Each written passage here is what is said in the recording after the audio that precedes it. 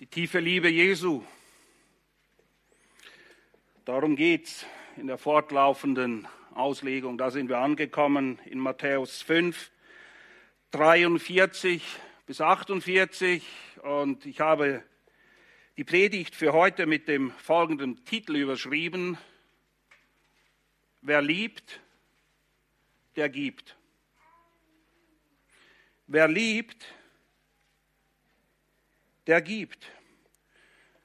Wir wollen den Text gleich zu Beginn lesen und ich bitte euch, schlagt eure Bibeln auf, Matthäus 5, 43 bis 48. Matthäus 5, 43 bis 48. Ihr habt gehört, dass gesagt ist, du sollst deinen Nächsten lieben und deinen Feind hassen. Ich aber sage euch, liebt eure Feinde und betet für die, die euch verfolgen, damit ihr Söhne eures Vaters werdet, der in den Himmeln ist. Denn er lässt seine Sonne aufgehen über Böse und Gute und lässt regnen über Gerechte und Ungerechte. Denn wenn ihr die liebt, die euch lieben, welchen Lohn habt ihr? Tun nicht auch die Zöllner dasselbe? Und wenn ihr nur eure Brüder grüßt, was tut ihr Besonderes? Tun nicht auch die von den Nationen dasselbe? Ihr nun sollt vollkommen sein, wie euer Vater im Himmel vollkommen ist. Ja, die Essenz, die Frucht wahrer Liebe, die zeigt sich ganz praktisch darin, dass du gibst, dass du vergibst, dass du dich selber hingibst. Alles hat mit Geben zu tun. Du gibst wie Christus oder weil Christus alles gegeben hat. Er wurde nämlich arm in jeder Hinsicht, damit wir durch ihn reich würden. Er hat alles gegeben. Und wir vergeben, du vergibst, denn Christus hat dir alles vergeben. Und wir sind aufgefordert zu vergeben, wie Christus uns vergeben hat, Epheser 4, 32. Und letztendlich, wir geben uns selbst hin. Das ist der ultimative Ausdruck von Liebe. Du gibst dich hin, denn Christus hat sich für dich hingegeben. Und wiederum Epheser 5, 25, das Maß der Hingabe, so wie Christus sich hingegeben hat für die Gemeinde, so sollen wir unser Leben hingeben. Und der Clou, die Herausforderung an dieser Sache ist, allen sollen wir geben. Allen sollen wir alles vergeben. Und allen sollen wir uns hingeben, unabhängig, ob sie jetzt Geschwister sind oder nicht, ob sie gerecht sind oder nicht, unabhängig davon, ob sie es verdient haben oder nicht. Das steht gar nicht zur Debatte. Wir lieben. Zumindest ist das der Plan. Freund und Feind, die lieben wir. Wir hassen die Sünde, ja, das tun wir, aber wir hassen keinen Sünder. Es geht nicht um die Person.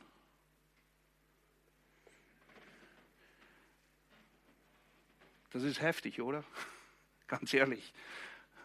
Und wir können es genauso nehmen, wie es da steht. Und wenn wir das lesen, dann müssen wir uns klar sein, die Liebe, von der hier gesprochen wird, ist Agape-Liebe. Es gibt 3 Begriffe im Neuen Testament, im Griechischen, die für unterschiedliche Formen von Liebe gebraucht werden. Hier in Matthäus 5, 43 bis 48 kommt Liebe 4-mal vor. Und es ist 4-mal. Und all die anderen Texte, die wir heute betrachten, ist es immer Agape-Liebe. Agape-Liebe. Das ist die Liebe von Gott, die er uns gegeben hat. Und es ist die Liebe zu Gott, die wir haben, weil er uns seine Liebe gegeben hat. Und ganz ehrlich, Freunde, ohne Agape-Liebe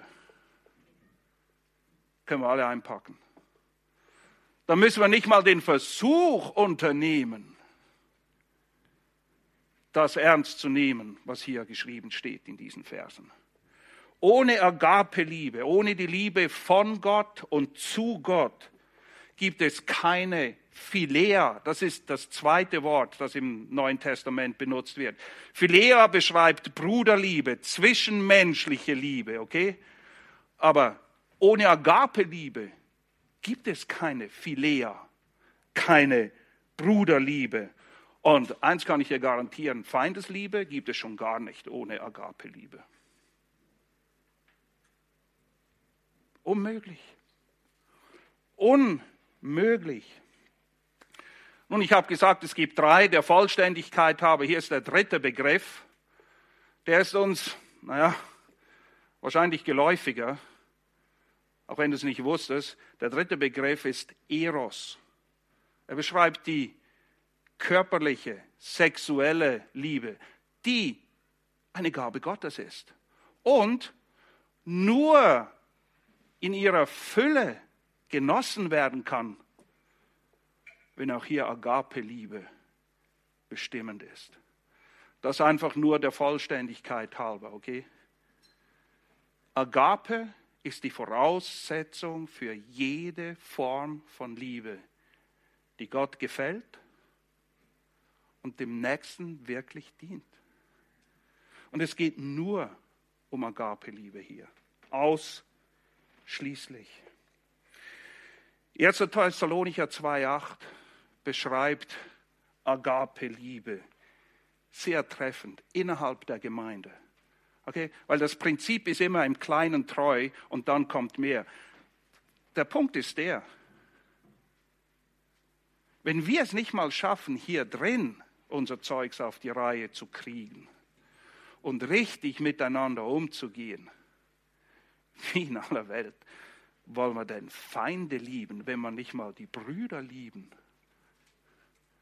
Und die Bibel spricht eine Menge über Bruderliebe. Und Jesus nimmt hier die Bruderliebe und sagt, eigentlich, das sollte doch geklärt sein, um dann eben die Liebe zu geben, die der Welt völlig fremd ist. Und dir und mir wäre sie auch völlig fremd, hätten wir nicht Agape-Liebe bekommen. Nun, wie äußert sich das innerhalb der Gemeinde? 1. Thessalonicher 2,8. So da wir ein sehnliches Verlangen nach euch haben, gefiel es uns wohl, euch nicht allein das Evangelium Gottes, sondern auch unser eigenes Leben mitzuteilen. Warum? Was ist der Grund?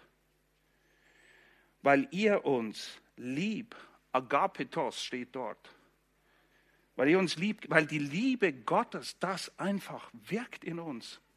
Liebe zu euch,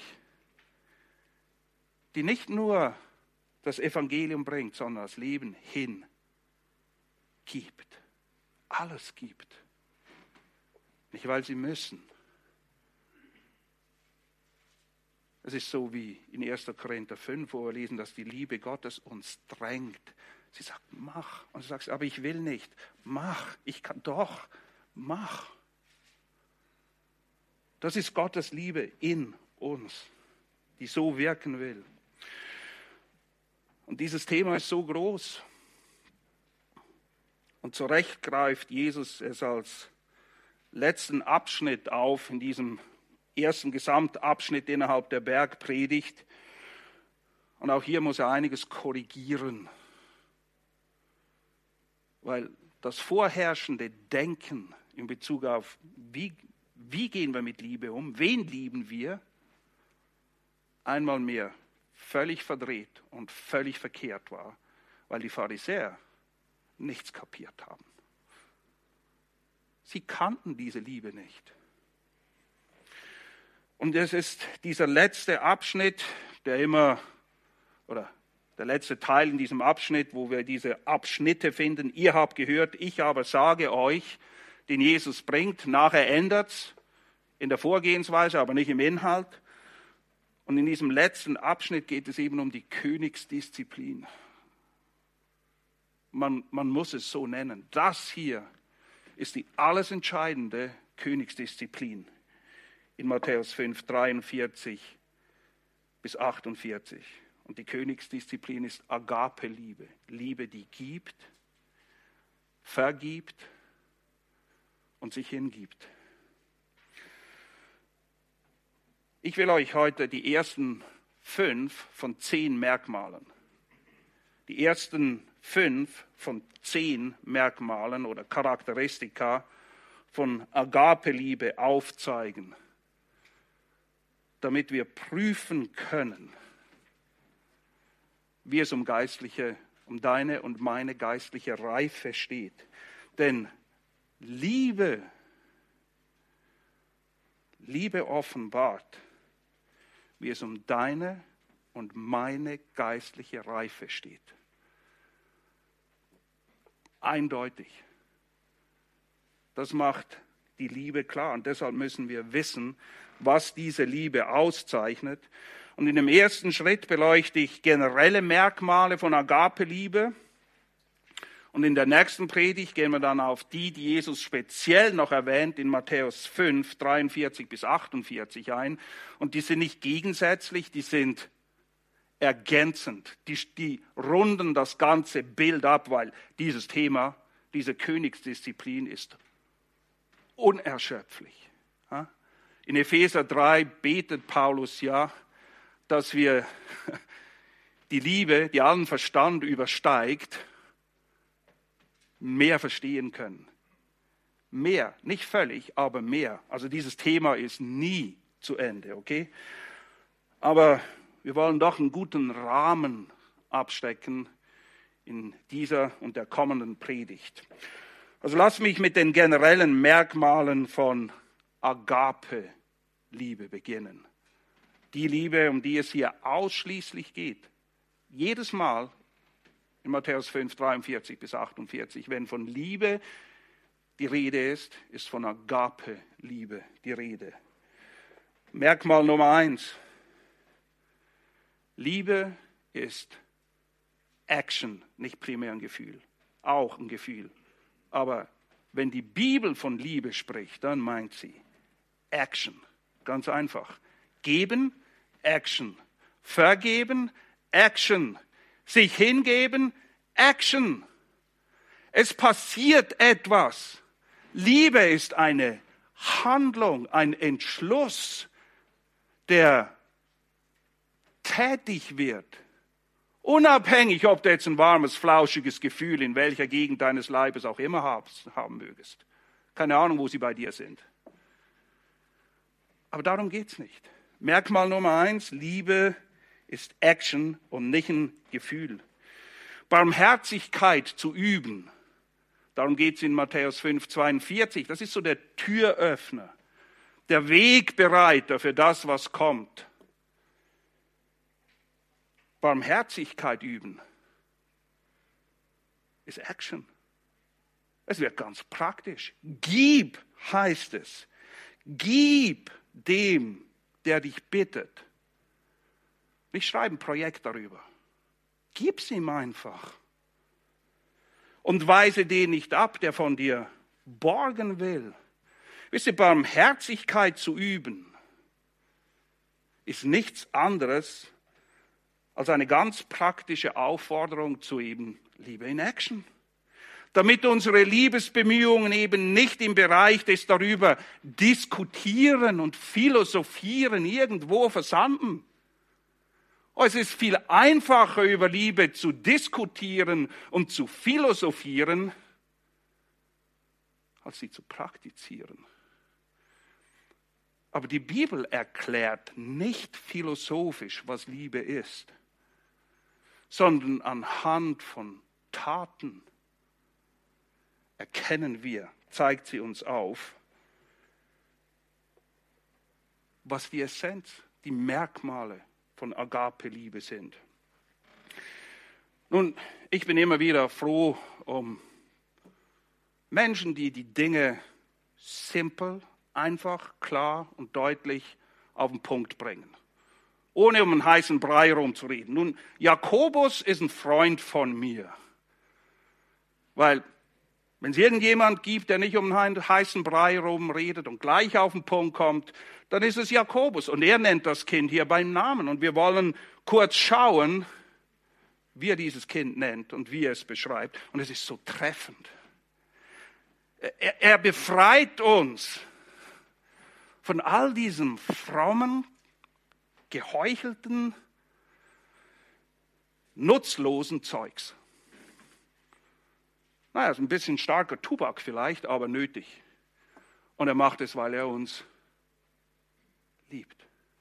Damit wir ein klares Bild haben, worum es geht. Jakobus 2. Jakobus 2.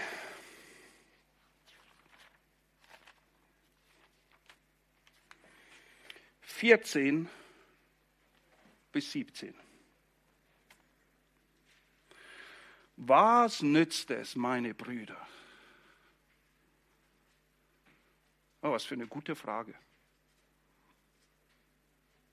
Was nützt es, meine Brüder, wenn jemand sagt, er habe Glauben, aber keine Werke?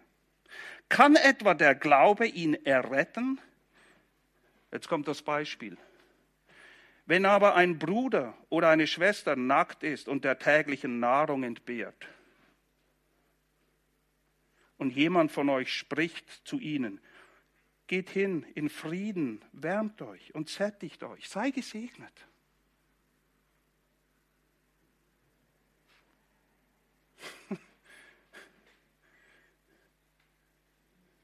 Ihr gebt ihnen aber nicht, geben, merkt ihr? Action.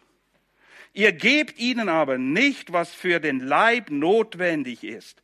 Was nützt es? Oh, nicht nur was nützt es, so ist auch der Glaube, wenn er keine Werke hat, tot. Naja, wie gesagt, Jakobus bringt es auf den Punkt. Unmissverständlich zeigt er auf, welcher Zusammenhang zwischen Liebe, Gerechtigkeit und Barmherzigkeit und Glauben besteht, weil sie gehören alle zusammen. Das ist eine Truppe von Freunden, die getrennt voneinander nicht existieren können. Das ist ein und das gleiche Paket. Und was sagt er hier? Du musst nicht, wisst ihr, versteht mich nicht falsch bitte, okay? Beten ist eine gute Sache, ist absolut notwendig. Aber wenn du hast, was einer braucht, sagt Jakobus, dann musst du nicht beten, dass Gott jemand anderen schickt, dass er ihm hilft. Dann musst du nicht beten, dann musst du geben. Ende der Geschichte. Er sagt, alles andere ist nutzlos. Ist ein Ausdruck von nicht lebendigem Glauben. Liebe ist Action. Glaube ist ein Produkt von Liebe. Glaube ist Action. Geben. Und zwar nicht beten, dass jemand anders sich darum kümmert. Er sagt, du hast es gesehen. Du musst ihn nicht mit frommen Sprüchen eindecken. Hilf ihm. Gib. Matthäus 5, 42. Gib dem, der dich bittet. Gib dem, der Not hat. Wir haben das angeschaut. Du gibst ihm nicht alles, was er will, aber du gibst ihm das, was er braucht, zumindest.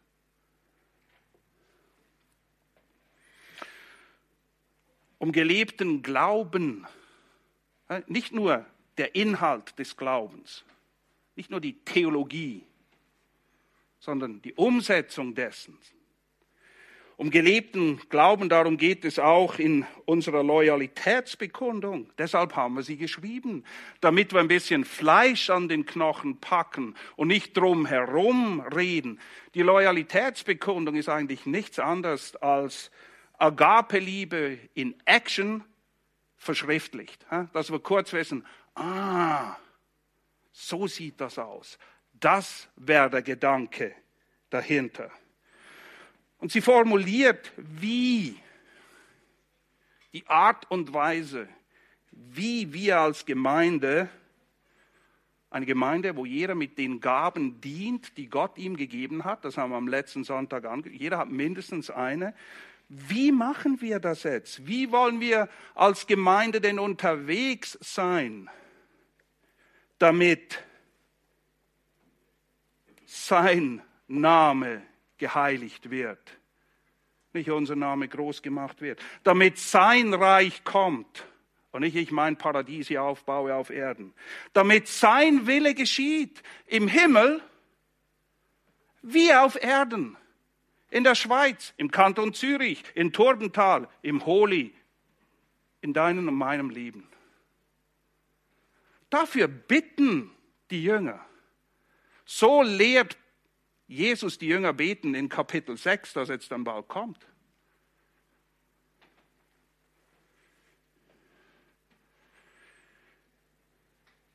Damit sein Wille geschieht. Damit sein Wille geschieht, muss ich meinen Willen ihm hingeben. Aus Liebe. Nur so geschieht sein Wille. Es geht nämlich nicht nur darum, dass das Richtige gemacht wird. Darüber klärt uns Matthäus 6 dann auf, sondern mit welcher Motivation. Mir wurde das so klar in der Vorbereitung, damit sein Wille geschieht. Muss ich meinen Willen ihm hingeben. Aus Liebe. Es gibt keinen anderen Grund. Aus Liebe. Und ihr merkt, Liebe ist das, was wir manchmal einen Game Changer nennen. Ein Game Changer, das ist die eine Sache, die alles verändert. Es ist das, was man manchmal auch nennt, sine qua non, ohne welches nichts. Wenn das fehlt, spielt der ganze Rest keine Rolle. Und so ist es. Deshalb ist es die Königsdisziplin. Deshalb spart Jesus es auf bis ans Ende und sagt, eigentlich geht es nur um diese eine Sache hier.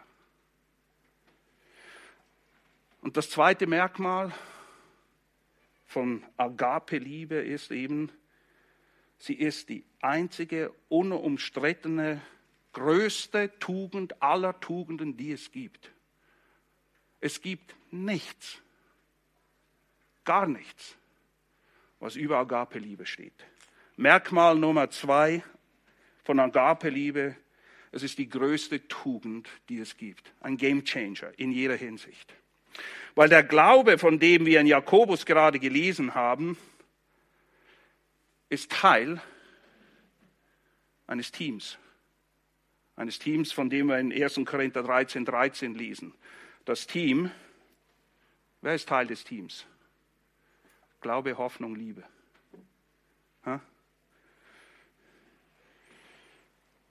Es heißt dort, nun aber bleibt, und nur nebenbei, wisst ihr, 1. Korinther 13 ist nicht primär ein Text für Hochzeiten. Denn das ist absolut nicht der Kontext. 1. Korinther 13 ist eingebettet in 1. Korinther 12 und 14. Und wisst ihr, worum es geht? Falscher Umgang mit Gaben Gottes. Damit wir, und wir kommen darauf, lernen mit dem Guten, das Gott gegeben hat, richtig umzugehen, brauchen wir 1. Korinther 13. Liebe, die alles bestimmen muss. Nicht nur, dass irgendetwas getan wird, sondern wie. Mit welcher Einstellung. Nun 1. Korinther 13 lesen wir, nun aber bleibt Glaube, Hoffnung, Liebe. Diese drei. Die größte aber von diesen, mit Abstand, ist die Liebe. Warum? Glaube ist doch auch eine gute Sache. Hoffnung, schadet auch nicht, oder? Wieso diese Abstufung? Nun, es gibt zwei Gründe. Zwei Gründe, warum die Liebe mit Abstand die größte aller Tugenden ist. Grund Nummer 1. Ohne Liebe ist alles nichts. Das steht am Anfang von 1. Korinther 13, wo er kurz darauf Bezug nimmt und maßlos übertreibt. Maßlos. Also mehr übertreiben als Paulus da ist gar nicht möglich. Und er macht es, um den Punkt klar zu machen, um den es geht.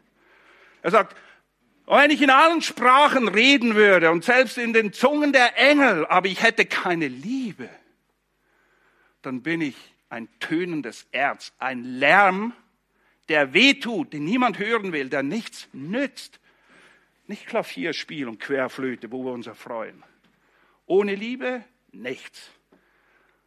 Wenn ich allen Glauben hätte, dass ich Berge versetzen könnte und alle Erkenntnis, aber keine Liebe, nichts. Und wenn ich alles hingebe, er sagt sogar, wenn ich meinen Leib verbrennen lasse, aber keine Liebe habe, nichts. Wisst ihr, was nichts ist? Nichts ist nicht wenig, nicht klein. Nichts. Null. Nicht existent. Nicht wahr, einfach nichts. Das ist der erste Grund. Der zweite Grund, warum die Liebe die größte Tugend aller Tugenden ist, und zwar mit Abstand. Nur Liebe ist ewig. Glaube wird irgendwann schauen. Wir müssen nicht mehr glauben. Irgendwann sehen wir. Hoffnung wird sich irgendwann erfüllen. Es gibt nichts mehr zu hoffen. Lieben. Oh, meine Freunde, das werden wir in Ewigkeit. Wir werden nie aufhören, den Herrn zu lieben. Nie und nimmer. Das andere dient einem guten Zweck jetzt und hier. Aber die Liebe ist ewig. Ja, Gott ist Liebe. Nicht Gott hat Liebe. Gott ist Liebe und er ist ewig. Und so ist es auch nur die Liebe, diese Agape-Liebe. Nicht Anstrengungen, nett zu sein oder das Richtige zu machen unsererseits. Agape-Liebe, die uns gegeben ist. Nur diese allein bemag zu bewirken, worum es in unserem dritten Merkmal geht. Merkmal Nummer 3. Agape-Liebe überwindet Fleischlichkeit. Agape-Liebe überwindet Fleischlichkeit. Woran denkt ihr wahrscheinlich alle, wenn ihr fleischlich hört? Woran denkt ihr? Korinth, klar. Die Korinth, das war eine fleischliche Gemeinde. Hold your horses, wie man auf Englisch sagt. Ganz langsam. Denkt nicht, dass die Korinther die einzigen sind, die mit Fleischlichkeit zu kämpfen haben. Galater 5,17 klärt nämlich auf, denn das Fleisch begehrt gegen den Geist, der Geist aber gegen das Fleisch, denn diese sind einander entgegengesetzt und das ändert sich nicht. Warum? Damit ihr nicht das tut, was ihr wollt. Kennst du das? Du weißt, was richtig ist. Du weißt, was dran ist. Nicht, dass du unwissend wärst. Und trotzdem gewinnt das Fleisch am Schluss. Und dieser Kampf kämpfen wir alle. Und das Gegenmittel ist für alle das Gleiche. Agape-Liebe. Agape-Liebe ist das Einzige, weil wir sind alle im Fleisch, dass unsere Fleischlichkeit, meine Fleischlichkeit überwinden, besiegen kann, damit etwas Gutes daraus resultiert. Wenn ihr also die Korintherbriefe liest, lest sie nicht mit der Einstellung, Mann, bin ich froh, bin ich nicht dort. Wenn du verstehen willst, worum es wirklich geht, dann darfst du weder übersehen noch vergessen, wie der Brief beginnt. Ich weiß, meistens haben wir das gar nicht mehr auf dem Radar. Wir wissen nur, da haben sie versagt, das und das und das. Und das ist auch eine Menge. 1. Korinther 1, 4. Paulus beginnt wie üblich mit Dank. Und zwar dem Dank gebührt. Gott. Gott, der Geber aller guten Dinge ist. Auch seiner Liebe. Hört mal zu, wofür er dankt. 1. Korinther 1, 4. Ich danke meinem Gott allezeit, euretwegen, für die Gnade Gottes, die euch gegeben ist in Christus Jesus, dass ihr in ihm, in allem reich gemacht worden seid. In allem Wort und aller Erkenntnis, wie das Zeugnis des Christus unter euch befestigt worden ist, sodass ihr an keiner Gnadengabe Mangel habt. Indem ihr die Offenbarung unseres Herrn Jesus Christus erwartet, der euch auch befestigen wird, bis an das Ende, dass ihr untadelig seid auf den Tag unseres Herrn Jesus Christus. Gott ist treu. Was für herrliche Worte. Gott ist treu. Durch den ihr berufen worden seid in die Gemeinschaft seines Sohnes Jesus Christus, unseres Herrn. So beginnt er den Brief. Und es ist offensichtlich, die Korinther hatten null, keinerlei Mangel an irgendwelchen Gaben oder Dingen. Es fehlte ihnen nichts, sondern sie hatten Mangel an richtigem Umgang mit Agape-Liebe. Das war ihr Problem. Darum geht es in 1. Korinther 13. Ein Mangel an Agape-Liebe und viel zu viel Selbstliebe. Oh, die waren selbst verliebt. Wir zum Glück nicht.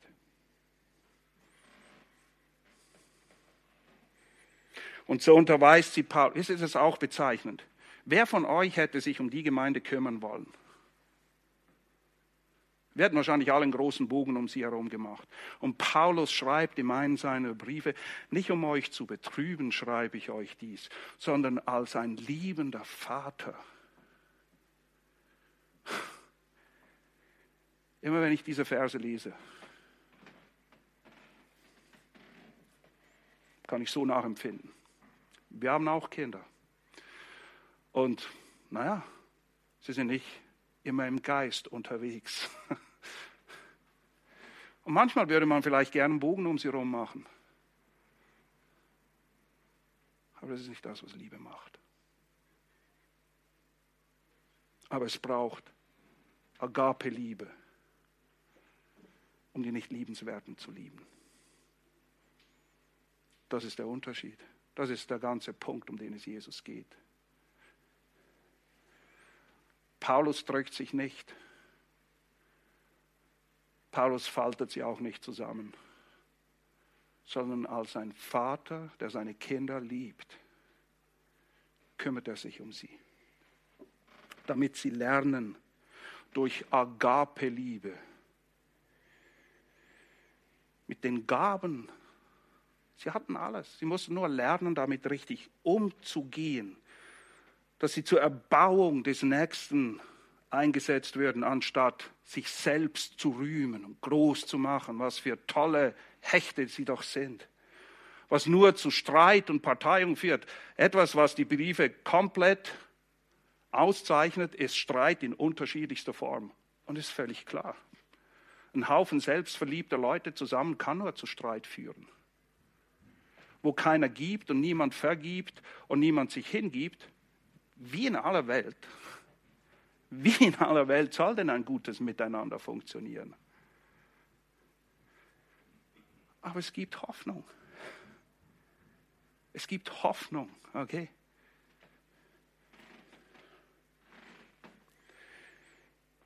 Die Korinther waren wie kleine Kinder, so beschreibt sie Paulus des Öfteren. Unmündig, Milch braucht ihr. Dabei solltet ihr längst weiter sein. 1. Korinther 3, die Verse 1 bis 3 schreibt er. Und ich, Brüder, konnte nicht zu euch reden als zu Geistlichen. Nein, nicht geistlich, sondern fleischlich. Sondern als zu Fleischlichen, als zu Unmündigen in Christus. Ihr sind Kinder. Kindsköpf besser. Ja, wahrscheinlich treffender. Es ist kein Problem, ein Kind zu sein, aber ein Kindskopf, das ist nicht hilfreich.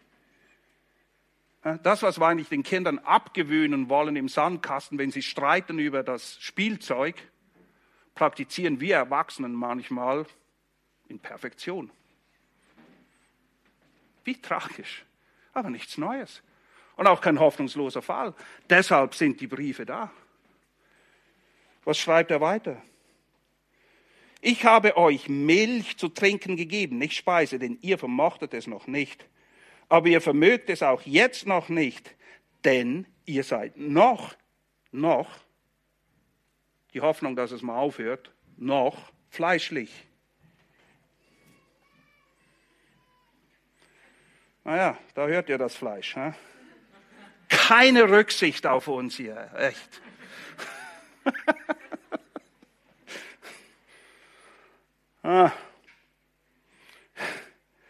Vers 3. Denn da, wo Neid und Streit unter euch ist, seid ihr nicht fleischlich und wandelt nach Menschenweise. Wisst ihr, eine gesunde Streitkultur ist okay, aber Neid und Streit und Parteiung definitiv nicht. Das ist weder vom Geist, das ist weder die Weisheit von oben und es ist nicht die Frucht von Liebe. Das ist Kinderkram. Das ist Fleisch, pur. 1. Korinther 14, 20. Nochmal, das ist ein Problem. Erwachsen werden ist ja auch nicht so einfach. Kennen wir. Physisch, aber auch geistlich zu reifen.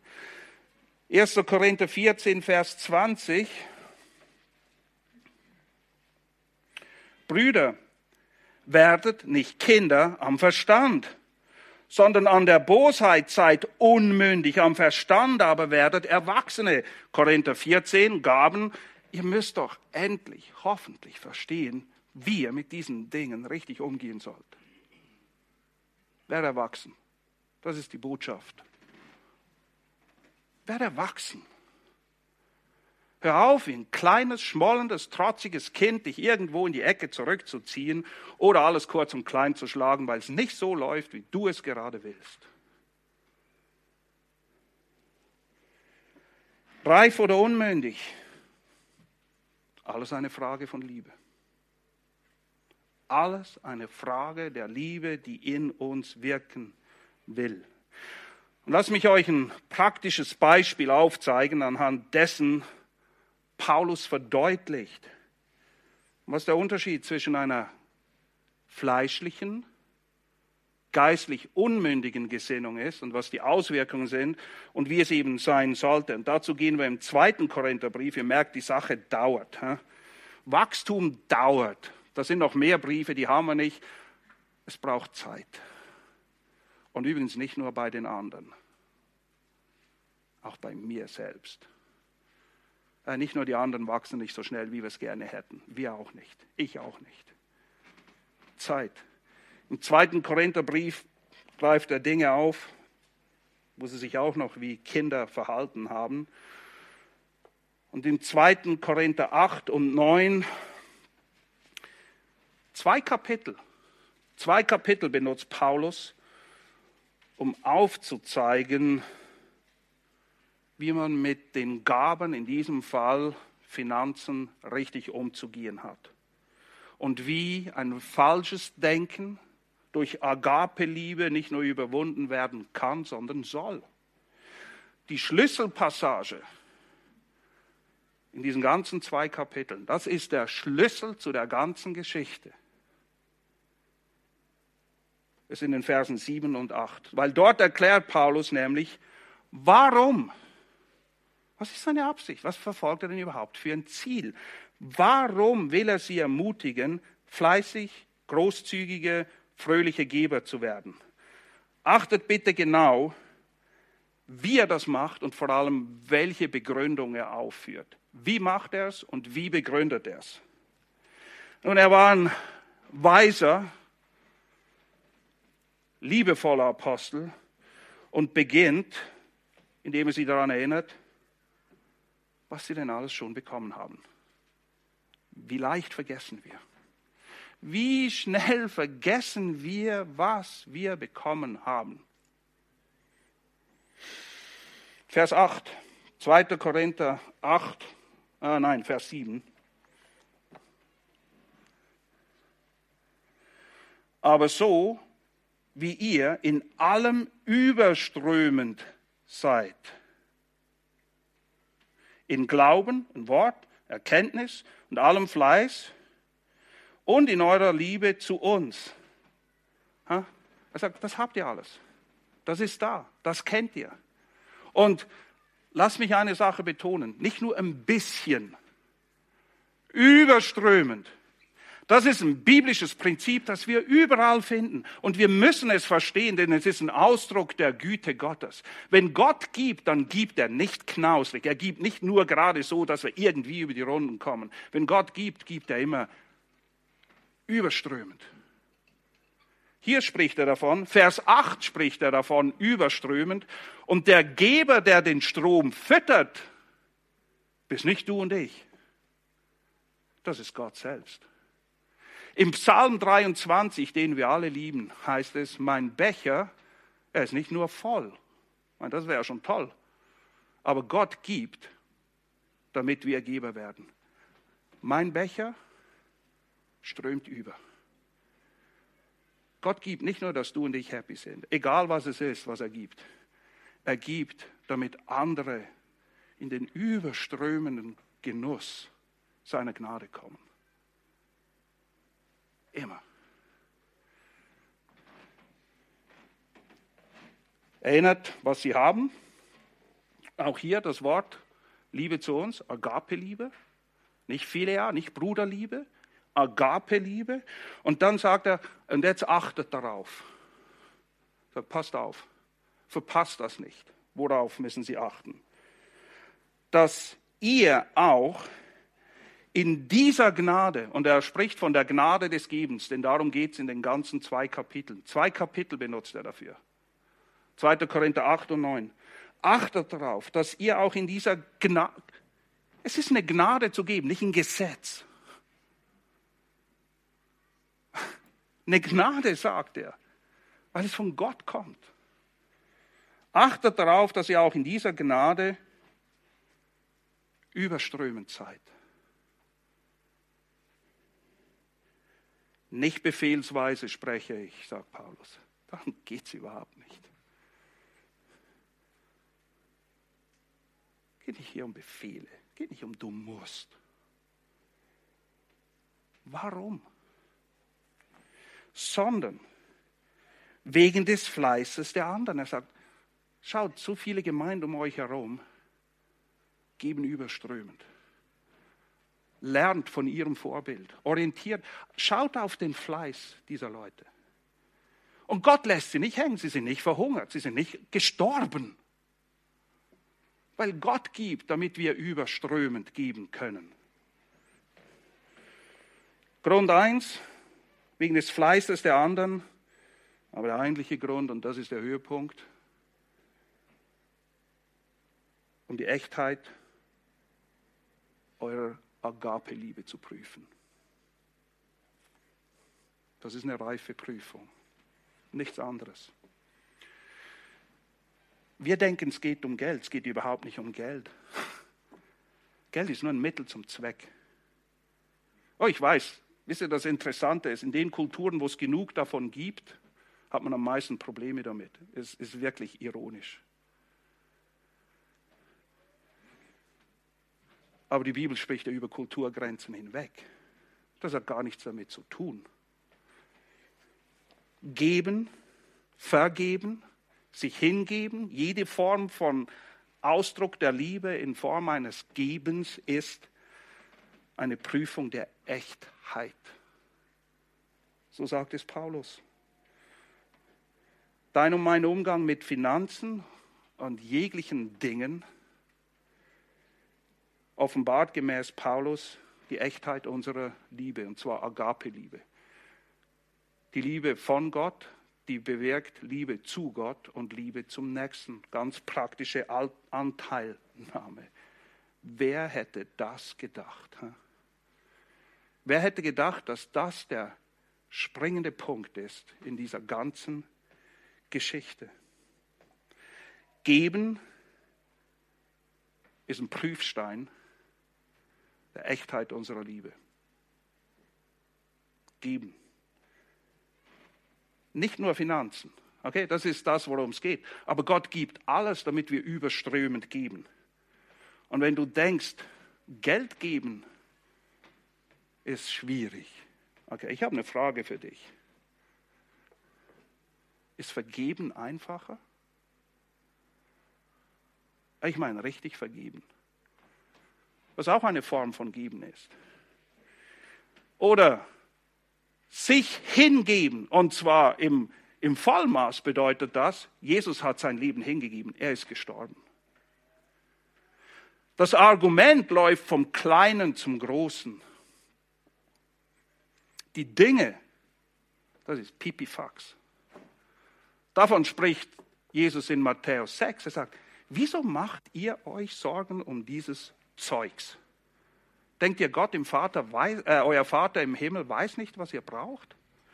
Hört doch auf, euch mit diesem Kleinkram rumzuschlagen.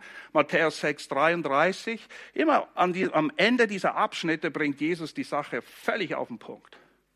Trachtet zuerst nach dem Reich Gottes und seiner Gerechtigkeit. Und alle diese Dinge, all dieses Zeugs, was immer es sein mag, auch ein Gebäude. Denkt ihr, ich habe schlaflose Nächte, weil ich weiß, dass irgendwann der Vertrag ausläuft? Sicher nicht. Echt nicht. Wir haben einen Vater im Himmel, er weiß, dass wir eins brauchen.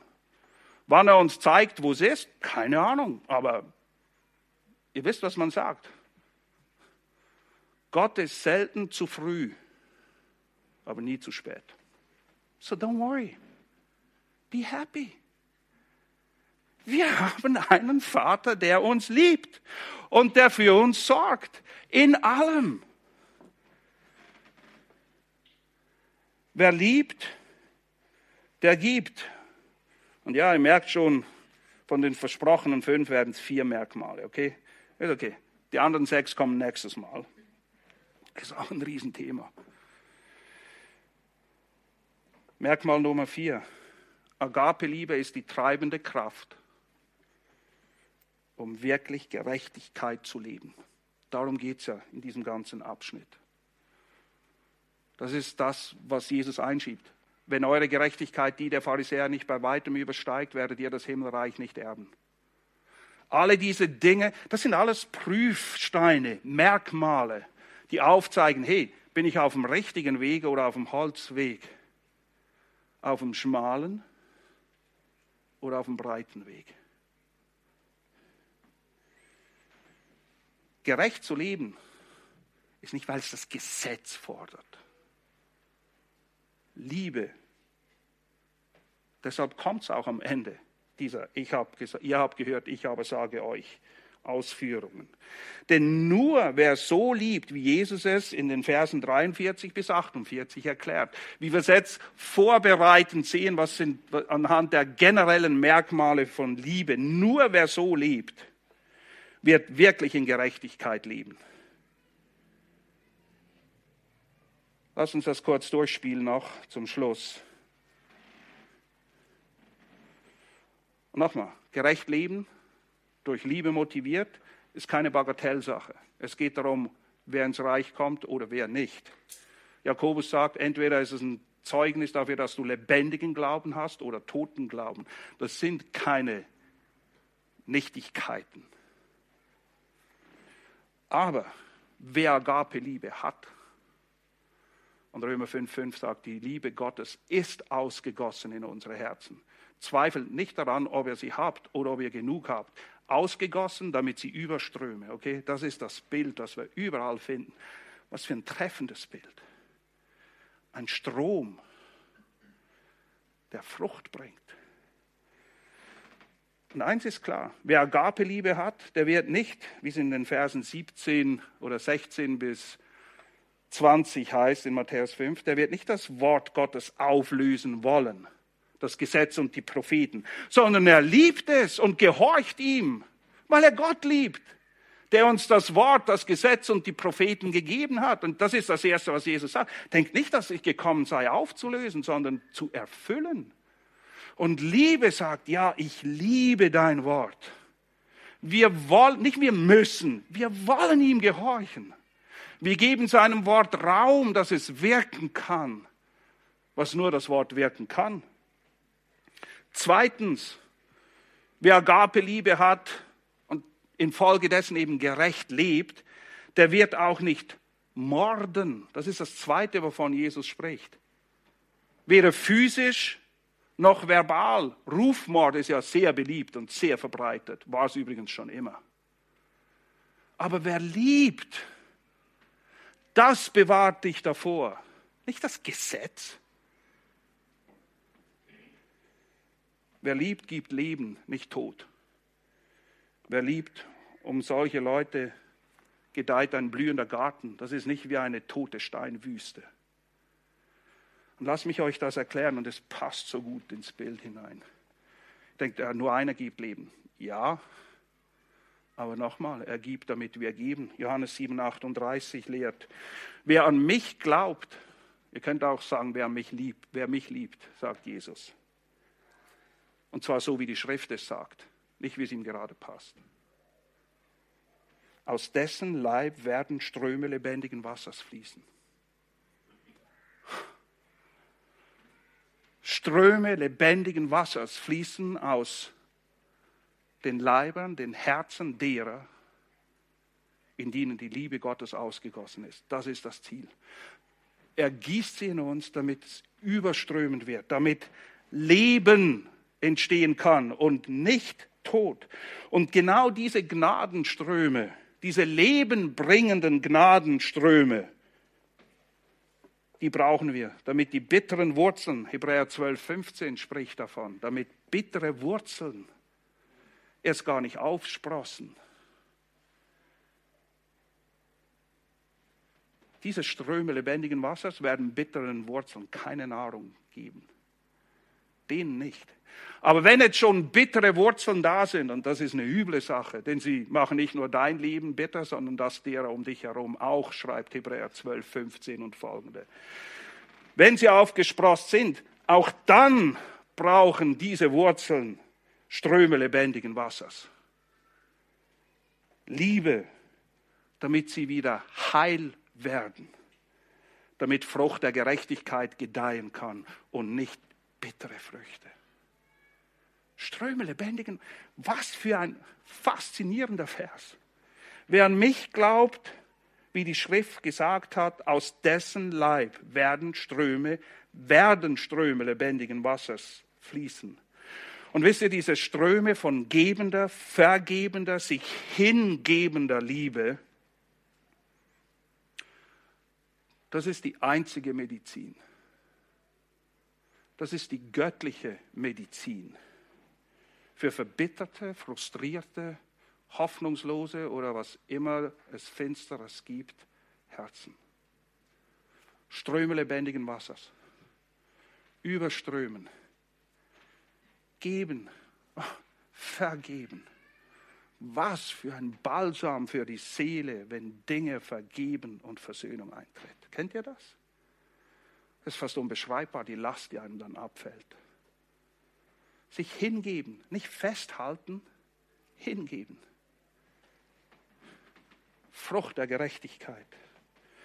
Und meine lieben Freunde, lasst uns nicht bittere Quellen sein, sondern Quellen, aus denen das lebendige Wasser, lebendige Ströme, nicht ein Rinnsal, ein Strom, ein richtiger Fluss hervorgeht, damit Frucht gedeiht, die Gott verherrlicht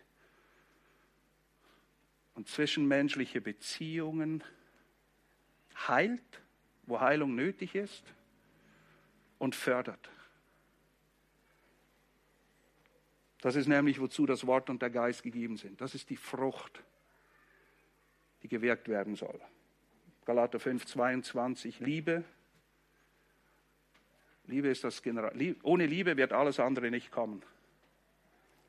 Freude und Friede, Langmut, Freundlichkeit, Gütigkeit, Treue, Sanftmut, Selbstbeherrschung. Früchte des Geistes. Frucht, die die Liebe wirken will in und durch uns. Und den Rest, mit dem beschäftigen wir uns in der nächsten Predigt. Aber ich möchte abschließen mit Johannes 13, 34 bis 35. Der letzte Abend, wo Jesus die Jünger genau an das erinnert. Und wir werden nächstes Mal sehen, der König gibt das, was Jakobus nachher das königliche Gesetz nennt. Und das ist alles, worum es geht. Wenn das da ist, wird der Rest folgen. Wenn das nicht da ist, können wir machen, was wir wollen. Es wird nichts Gutes dabei rauskommen. Nichts. In Johannes 13 erinnert Jesus die Jünger, du und ich sind auch seine Jünger. Diese Worte gelten uns genauso. Ein neues Gebot gebe ich euch, dass ihr einander liebet, damit, wie ich euch geliebt habe, auch ihr einander liebet. Denn daran werden alle erkennen, dass ihr meine Jünger seid. Das ist das Merkmal. Versteht ihr? Das sind die Merkmale von Liebe. Wir haben jetzt nur gerade 4 davon ein bisschen ausgeleuchtet. Im Kern ist es Liebe. Liebe untereinander, die sich so äußert, die diese Merkmale aufzeigt, die wir jetzt behandeln. Das ist das Erkennungsmerkmal. Das ist es, was uns auszeichnen soll. Und Jesus erinnert daran, was wir tun sollen. Ganz einfach, lieben. Was soll ich tun? Lieben. Wie soll ich es tun? Wie ich euch geliebt habe, sagt Jesus. Er ist der Maßstab. Warum soll ich es tun? Weil das das einzige legitime Erkennungsmerkmal ist, zu wem du und ich gehören. Daran, sagt Jesus, daran werden alle erkennen, dass ihr meine Jünger seid, wenn ihr Liebe untereinander habt. Lass mich beten, treuer Gott und Vater.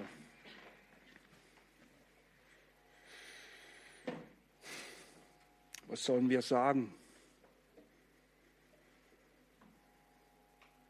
Du hast uns mit vollkommener Liebe geliebt. Du hast gegeben, du hast vergeben. Ja, du hast deinen Sohn hingegeben und Jesus, du hast bereitwillig dein Leben hingegeben. Und du sagst den Jüngern auch, dass du sie liebst bis ans Ende. vollkommen. So beginnt der Abend, dieser letzte Abend. Und dann erinnerst du sie und uns, was wir tun wollen. Und Herr, wir bitten einfach, hilf uns, dass wir lieben. Hilf uns, wie wir es tun sollen, nämlich so, wie du uns geliebt hast.